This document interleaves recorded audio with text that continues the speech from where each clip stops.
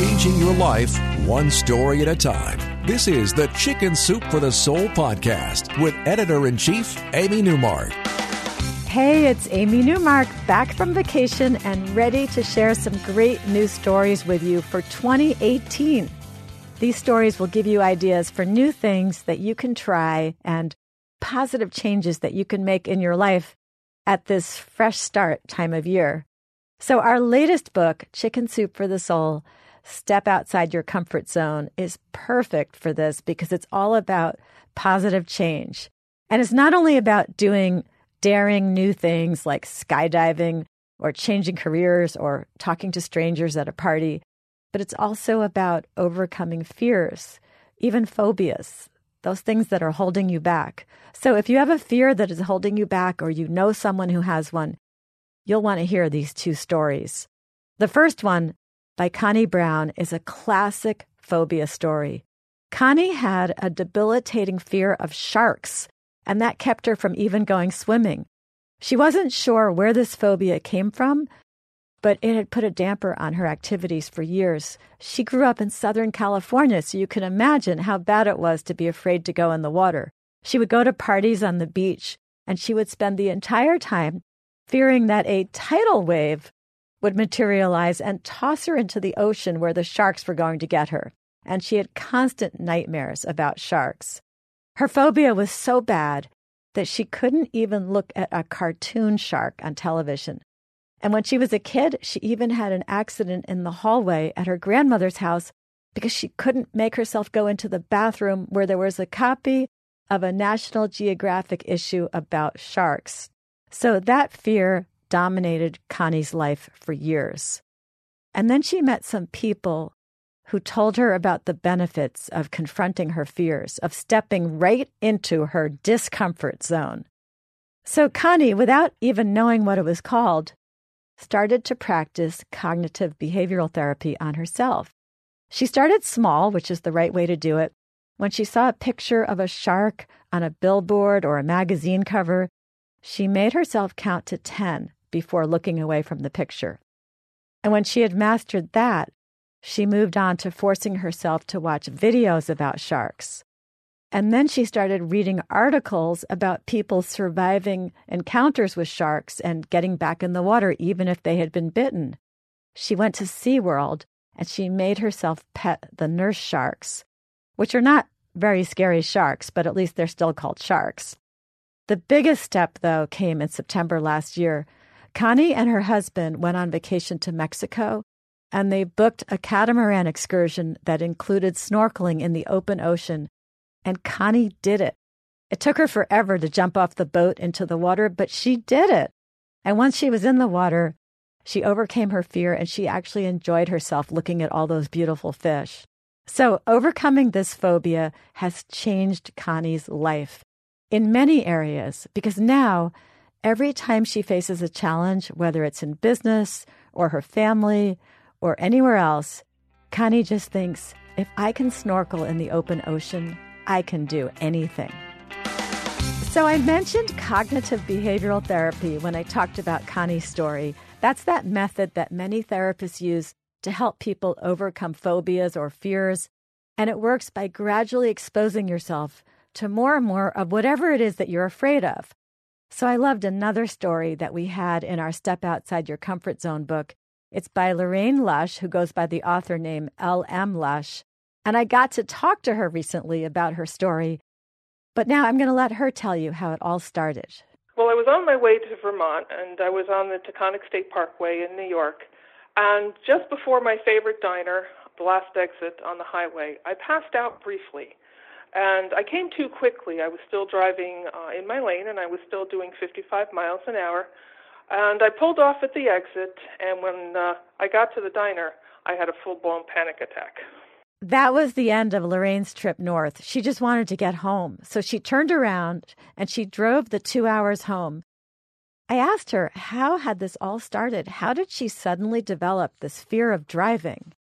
Well, just before that trip, I ended an abusive relationship that I had been in for almost 3 years. And as soon as I left that relationship, when I walked out the door, I was out of a home and I was out of a job, and so the only thing I could do at the time was move back in with my parents. And it took a few months, but I was feeling much better and much stronger. And one day I just decided to take the trip to Vermont when I had my mishap. And out of nowhere, I realized I had a terrible fear of driving, and I couldn't drive for the next year and a half. This was bad. Lorraine needed a catalyst to get her back on her feet.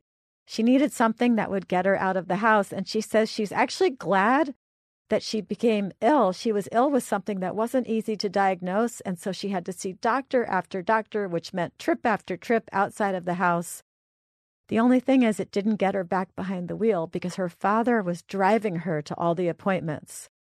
Well, my father was driving me everywhere, and after I'd become ill, there were a lot of doctor's appointments. So it just became a daily thing for him. And after a while, he realized I was not getting over my problem, and he was enabling me. And one day he just said he couldn't enable me any longer, and he couldn't be my chauffeur any longer, and I had to do something to get over my fear. Lorraine really wanted to get better, so she started searching for phobia clinics, and she found one, and she talked to one of the doctors on the phone, and he said she should definitely come to their once-a-week support group, but that meant driving, and her dad wasn't going to drive her anymore, so she told the doctor she couldn't drive to the support group that was supposed to help her overcome her fear of driving, and she said, "I'm sorry, I can't go to it," and she hung up. But then when she told her father turned into her in-house therapist, and he very wisely used cognitive behavioral therapy, which really works and which you can do yourself. And Lorraine is going to tell you how that worked. Well, as soon as I got off the phone with the hospital, I went out and I told my father what happened. And he went right into action. He stood up, reached in his pocket, and handed me his keys, and he said, "Here, go for a drive. Drive up and down the driveway. Drive to High Street and back. When you can do that, drive around the block. And when that is comfortable for you, then drive to the grocery store, the library, the post office. And just keep going every day. And when you can get onto the highway, get off the first exit and come home. Then do that again the next day and push for the second exit. And every day you just keep pushing yourself to go a little bit farther and farther, and eventually you'll be able to make it to White Plains." So within a few days, Lorraine was driving up and down the driveway to High Street and back and to the end of the road. And 4 months later, she was able to drive herself to that phobia support group at White Plains Hospital.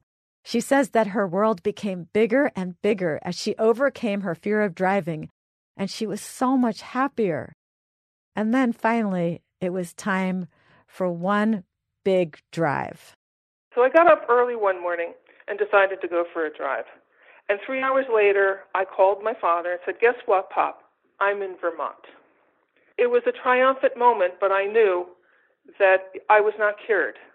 Because even today, I still can drive to places unknown, and it still causes me anxiety. But I learned coping mechanisms at the White Plains Hospital that I use all the time. I still use them today, so many years later.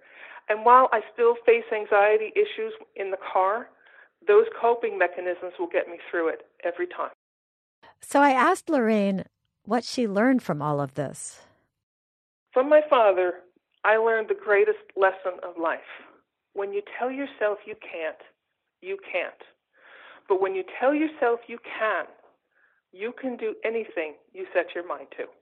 I'm Amy Newmark. Thanks for listening to the Chicken Soup for the Soul podcast today.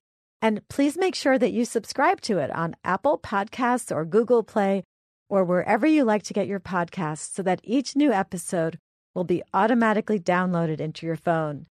If you'd like to learn more about Chicken Soup for the Soul, step outside your comfort zone. You can find it on our website, chickensoup.com, and you can look at the list of tips from it by clicking on the podcast button. You can also pick up a copy for yourself at Barnes & Noble, Books A Million, your local independent bookstore. You can find it at Walmart, Rite Aid, Target, Kroger, Amazon, Chapters Indigo, Costco Canada, and wherever else you get books.